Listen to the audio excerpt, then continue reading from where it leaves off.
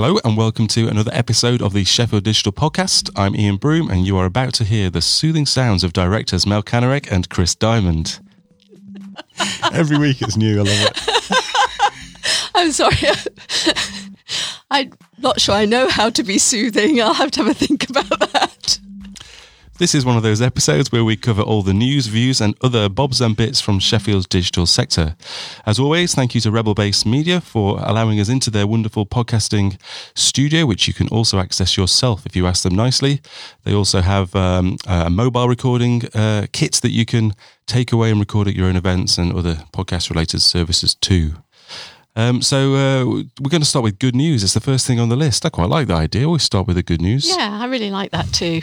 So Museum Sheffield have won £150,000 from the Arts Council to, in inverted commas, increase the digital capacity at Weston Park and Millennium Gallery. That sounds like great news. Do you know what that means in practice? No, I don't, but I'm very keen to find out and we'll perhaps go on a little mission to find out more. But I think just the fact that, first of all, our local museums have gone in for this kind of funding is really good. Secondly, that they've been successful in winning it is really, really good, because we all know that not nearly enough of Arts Council funding comes to Sheffield and the surrounded area compared to other parts of the country. I didn't know that. No, it's true. It is a true fact. Yeah, it's improved recently, but yes, I think it's still the case. Yeah, so it means that we're getting more visible in the Arts Council eye. And the thing I especially love about it is it's this area of crossover between digital life, cultural life, creative life, and looking at how those things collide. So I will take it upon myself to go away and find out more and hopefully report back on another episode. Fantastic. iMoves won a BET award this year and have been shortlisted again for 2020. That's good news. That's good news. So iMoves do they do educational apps around movement, physical movement and well-being in kids, and BET is kind of the biggest learning technologies, educational technologies trade show in the country, and they won this award last year, and the next BET show is in February, I think, and they've been shortlisted for another award again. So another great company that's part of the EdTech sector in Sheffield. Great stuff. And some Sheffield digital related news. Do you want to do this announcement, Mel? Yeah, I'd be happy to. I'm really pleased to announce that Spaces Acero have renewed their partnership with Sheffield Digital. Again, you do this.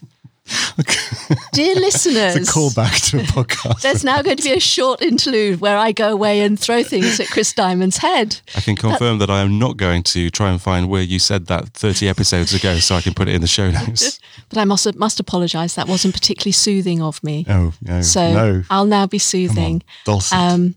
Chris, I believe that it's Acero, but it might well be Acero. Perhaps one of our listeners can let us know.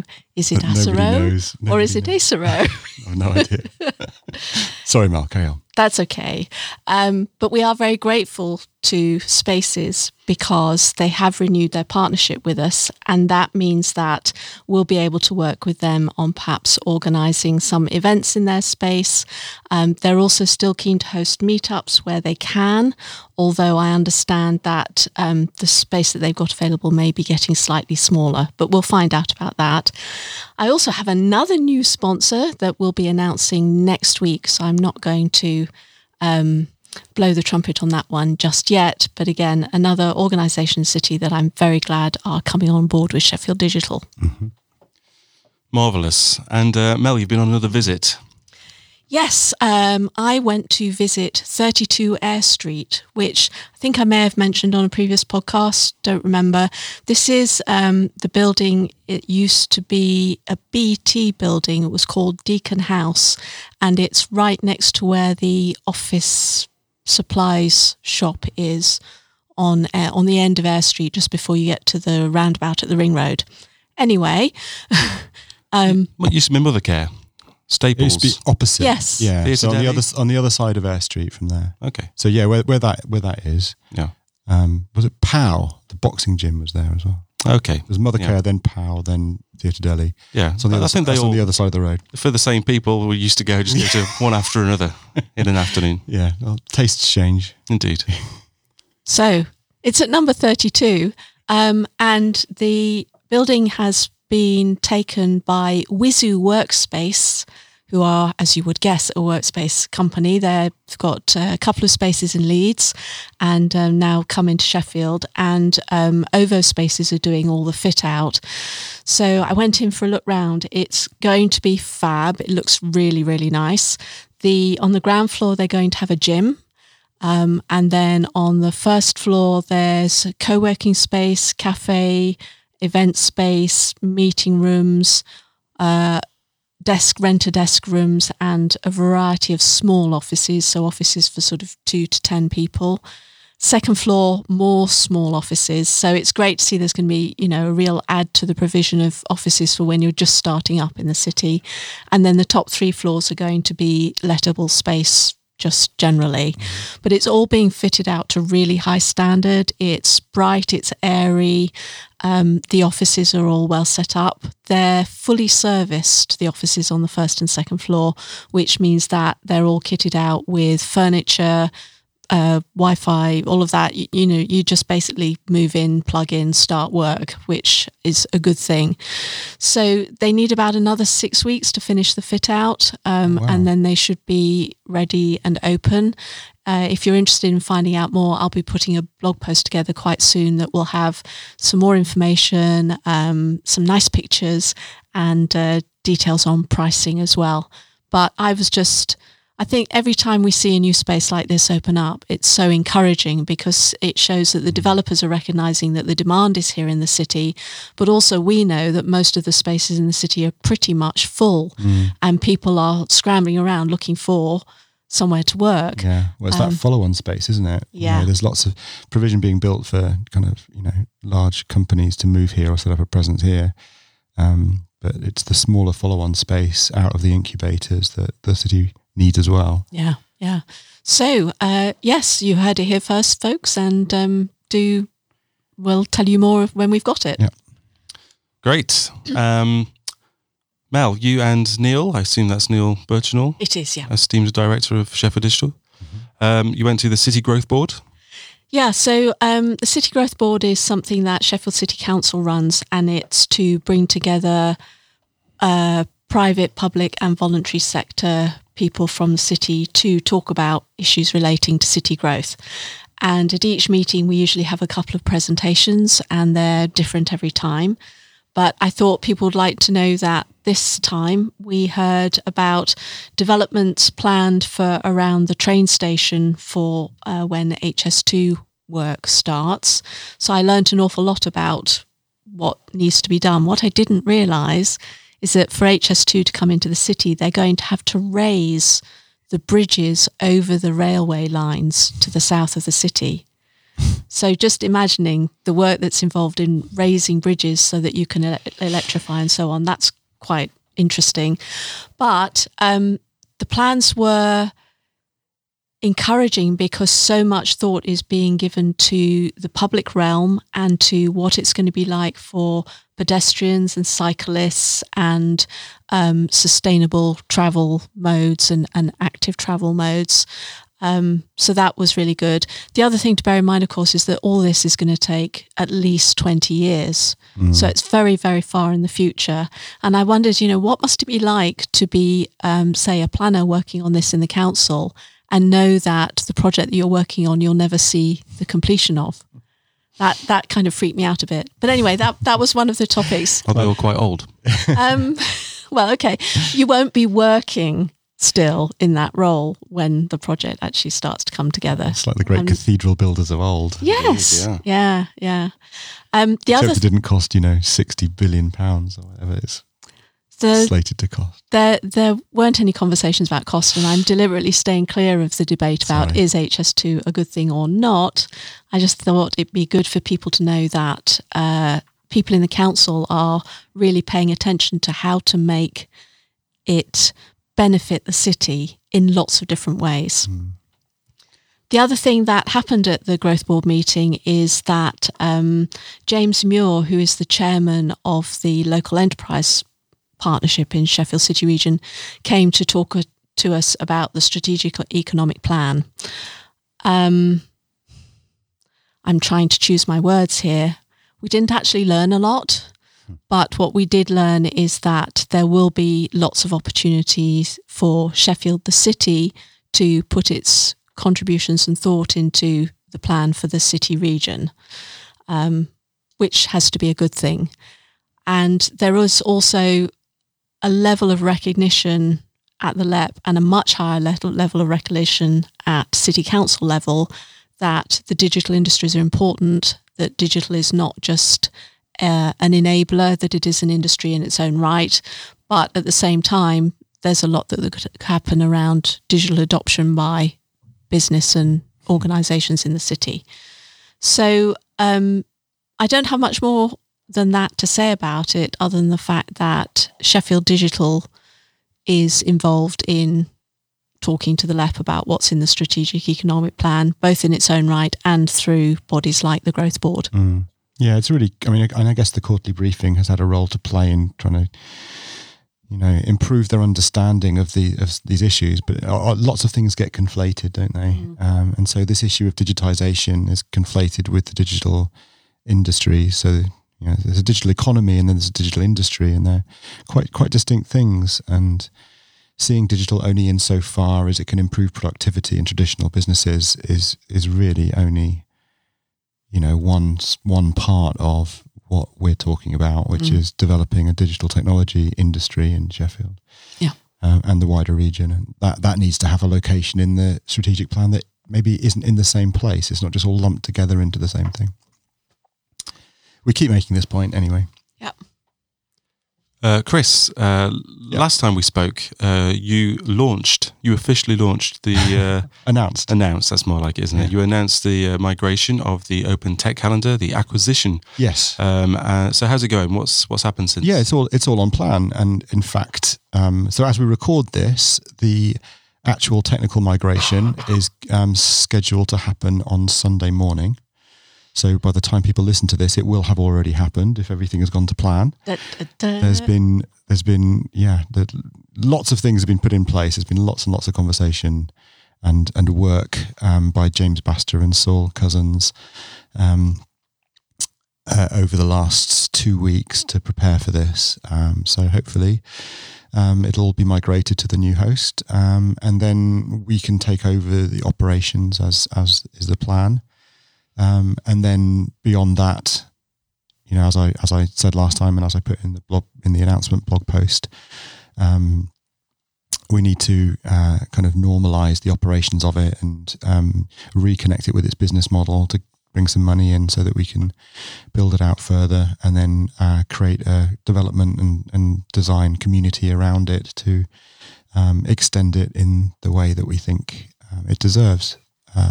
And then ultimately migrate all of the assets, all of the Open Tech Calendar assets, into a separate legal entity, a data trust that can be governed on behalf of the tech community across the country and beyond, not specifically by Sheffield Digital. So we see ourselves as kind of stewards, if you like, or caretakers of it, and until we can get it on a proper footing. Great. And on the last episode, you also talked about the quarterly briefing, or we all talked about it, how it had gone down and who'd been reading it, that kind of thing. Yeah. This time you did another one, isn't it? Yeah, that's right. Yeah. So I've been fitting in research and writing and managing content production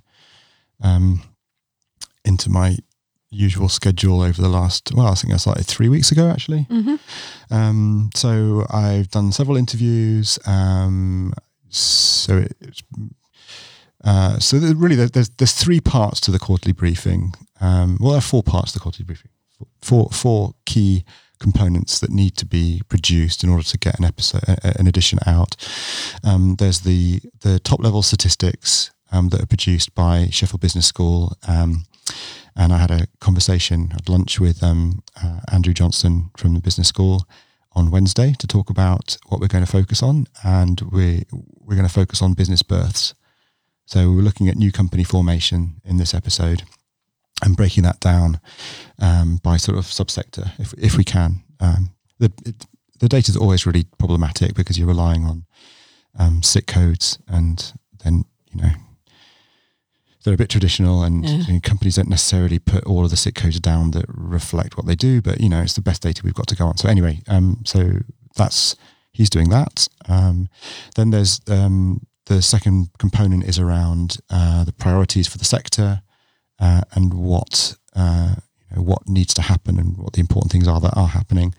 And that's something that we discuss with the economy.chef group that meets every 2 months or so to talk about the digital economy in Sheffield. And the next meeting is on the 2nd of December. So there'll be a little workshopy bit in that where we discuss that. And then there'll be kind of like a vote on what this quarter's priorities are.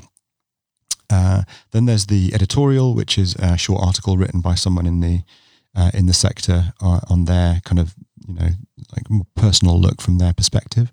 And Sam Chapman, who's the chair of economy.chef, is writing that. And then there's the focus, which is kind of the meat of it, which is, so in the first edition, we looked at the 4 verticals. So the 4 areas of the Sheffield tech industry, where Sheffield has got a real unique specialism.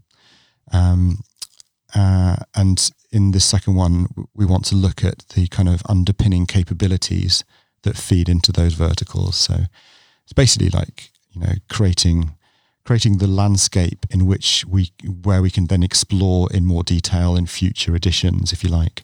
So I've been interviewing the 2 universities and various other people within the ecosystem to try and get a historical narrative on areas in which Sheffield has a particular technical strength and tradition, if you like. And so that's probably going to be 8 of those that I'm picking out specifically, and trying to kind of reference as many assets and people and companies and projects and things that I can in each of those. So I may put out like a little sort of like rough draft sketch of it, and then ask people to feed in stuff if there's, try and create as wide a net as possible to catch things. Do you have a publication date? So I'd like to get it all out before Christmas. That's the plan. So it would mean completion of all the content sort of end of first week in December. Do you need anyone to help?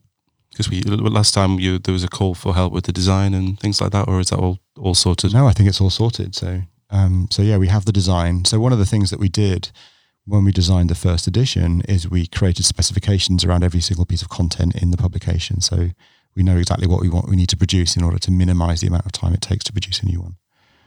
And so yeah, and that, and then the printing and distribution of it, and then the digital assets and all of that, we have a plan for those things. I mean, they're time consuming and they take effort, but we know how to do them, so we can kind of make them as efficient and repeatable as possible.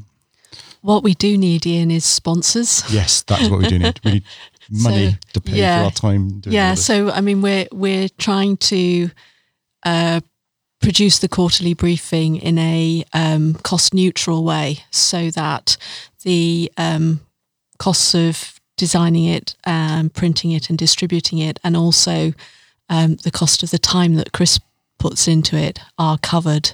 So we have been able to get a couple of sponsors in already, but there are still sponsorships available.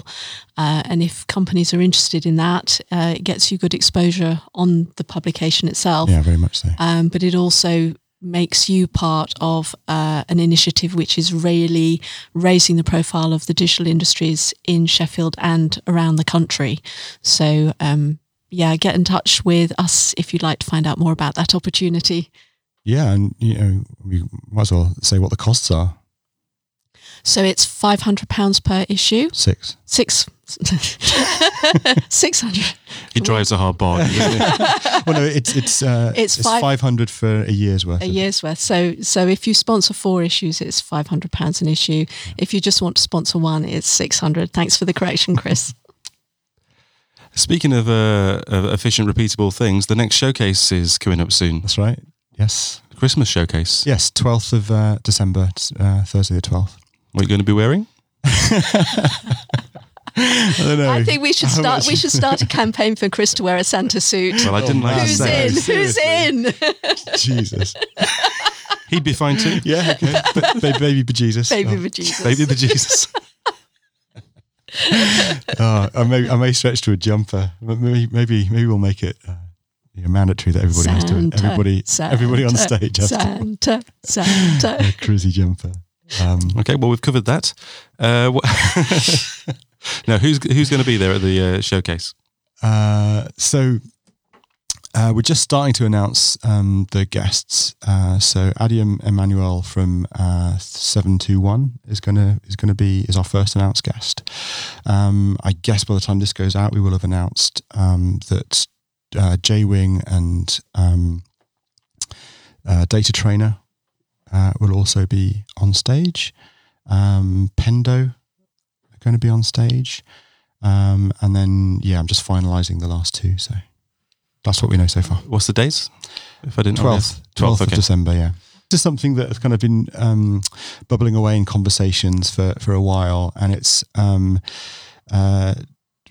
basically an idea around work placements for students, particularly students coming out of the computing department at Hallam, where they have a new corporate directive to provide work experience to all of their undergraduate students, and the way that they traditionally go about that is to find large employers who take several at a time. And I think a lot of SMEs are missing out, especially local SMEs are missing out on having kind of exposure to that talent and being able to evaluate it. And so the suggestion is that, every or as many development teams in the city, especially in smaller companies, agencies, keep a seat free in their development team for an exchange student to come in, and we try and design the friction out of the process, so the students are not expecting or expected to be productive while they're on work experience. They're not. The companies involved don't have to set them tasks. They don't have to chaperone them and babysit them.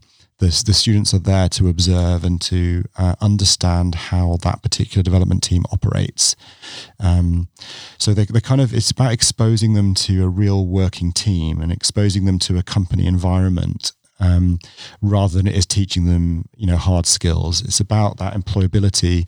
It's about them having experience of seeing someone else's environment and how a project is run, and understanding that different processes are applied to different types of problem, different types of project, and that kind of is more easy to manage, and that if our development teams as a kind of standard behaviour kept a seat free for a work placement student to come in every term, those companies will get much more visibility of students coming through and seeing what they're about and seeing whether they're potential employees of the future. And it would just be a much easier process to manage. We could just scale it much better than we can at the moment, because at the moment it's a ball ache, organising this stuff. And it tends to be the larger companies that have got dedicated people in HR that can facilitate this. And equally on the university side, there's a placements team that do this stuff. But the more frictionless and the more self-serve we can make it, the better. Anyway. So I really, really love this idea, and you and I haven't had a lot of opportunity to talk it through other than you explaining the concept. What do you think is needed to make it happen? So I've just, literally just this week, I've had conversations with Hallam about running a pilot. Right. And the first stage in that is I'm about to invite a bunch of companies that some of which I've spoken to about this before, others that we know, about having basically a roundtable lunch to discuss it, to talk about the detail of how it would work and what would work and what wouldn't work and these kind of things. And then I think we're going to just run an MVP pilot, and the work placement requirement is like 3 weeks per student, but I think we'll probably just run it on a number of Fridays. So maybe like a 6-week period of someone being on placement every Friday for those 6 weeks, probably starting sometime end of February or beginning of March. Right. And then we'll sort of we'll learn from that, and then see what appetite there is to to create a platform around it, to see how frictionless we can make it, because it fundamentally relies on communications. It relies on that expectation setting and the information being right, the onboarding, if you like, of the companies and of the students, and so that everybody understands what's expected, and it relies on the matchmaking, and so how that matchmaking happens, how anonymous it is, for example. The way that things are at the moment, the larger companies, they get to look at all the details of the students and cherry pick the ones that have got the highest potential. And I would like to make it much more inclusive and even than that, which means that sometimes companies are going to get students that maybe aren't as engaged or aren't as, aren't the upper tier. But who knows? An interaction might make all the difference to that. Yes, exactly. And it's about volume, because the friction is so lower. You get to kind of have, several students come through. Maybe 3, 4, 5 a year to evaluate. So if people are listening to this and think, well, I'd quite like to go to that roundtable lunch, or I'd quite like to get involved in the discussions, can they just get in touch with you? Yes, they can. So we have a date for it. I'm sending the invitations out later today. The date is the 10th of December, so we want to get it in. And it'll be somewhere at Hallam. I'm not sure of the room or anything yet, but I think we said 12 till 1:30 on the 10th. Excellent. So it's chris@sheffield.digital. Yes. Great. We've previously talked about the National Centre for EdTech. Chris, do you have an exciting update for us? Actually, by the time this goes out, there hopefully will be. I can't now. There is, it is basically moving through. We're at the funding stage of a scoping exercise to figure out what the National Centre for EdTech would be like and how it would work. And we are, I believe, in the final stages of securing that funding. But there's literally a meeting of all of the partners on Monday, and we're recording this on Friday, so I don't really know what's going to happen. My expectation is that we will get that thing green lit so that we can start work on that scoping exercise, even if all of the funding, while it's been agreed, hasn't been approved. If that makes sense. It's always the way with funding. Yeah. That's brilliant news. Yeah.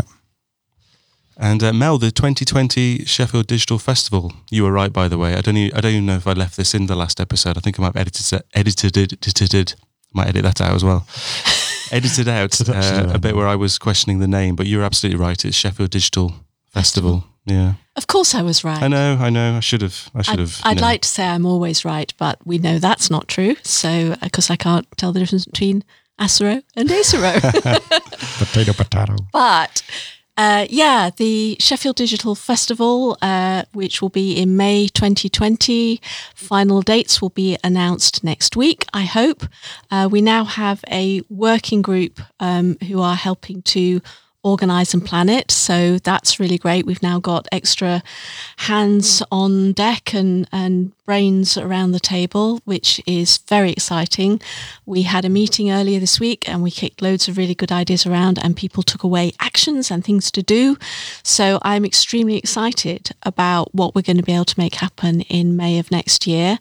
And as I say, information will start coming out next week. And as always, there will be lots of ways for people to get involved, for people to run their own fringe events, for them to get involved in the organisation of the main event, etc., etc., etc.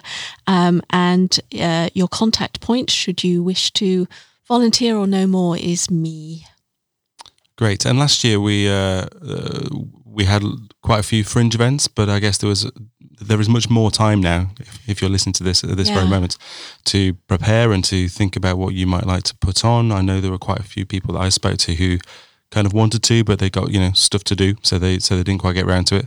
But this is like a good 4 or 5 months notice. Yeah, absolutely. I mean, when we pulled it together earlier this year, it was with sort of 5 or 6 weeks notice. And the fact that we got more than 20 fringe events in that short time period was amazing.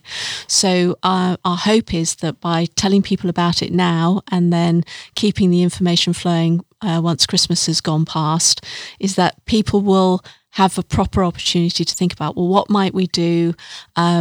Can we put something on in our premises? Do we want to put something on but we need a venue? How can we be part of the vibe around the city, all that kind of thing. There'll be plenty of time to think about it and get organised. The festival organising group will be able to provide support in terms of things like finding venues. So even if you don't have a venue, but you think you have an idea for an event, you can press ahead. I'm hoping that we have a week or more that's absolutely jam-packed with loads and loads of stuff going on. Chris, I'm not sure if it's already on the agenda for the Meta meetup next week, which is the meetup for meetup organisers, but it might be worth mentioning to them that it's coming up in May and see if they can organise what would be a typical meetup, just do a festival special, something like that. Yeah, absolutely. I mean, to get as many things as possible to all be scheduled. I mean, normally they try and not tread on each other's toes and stay away from over congested days, but maybe that's the one opportunity where everybody can organise things at the same time. But one of the things about the online platform that's been created for the festival is that while the core part of the festival happens over sort of 6 or 7 days, there's no reason at all why stuff can't happen all around that time, but still be branded under the festival and still be publicised through the festival platform as well as all the usual channels. Great. Okay, well, speaking of exciting events, let's talk about some stuff that's coming up in the next couple of weeks.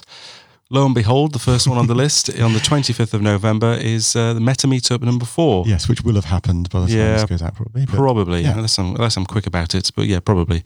How was it, Chris? Was it good? It was brilliant. It was absolutely packed, yeah. I hope you mentioned the forthcoming Sheffield Digital Festival. On the 27th is UX Sheffield. It's also Bitcoin Sheffield on the same evening.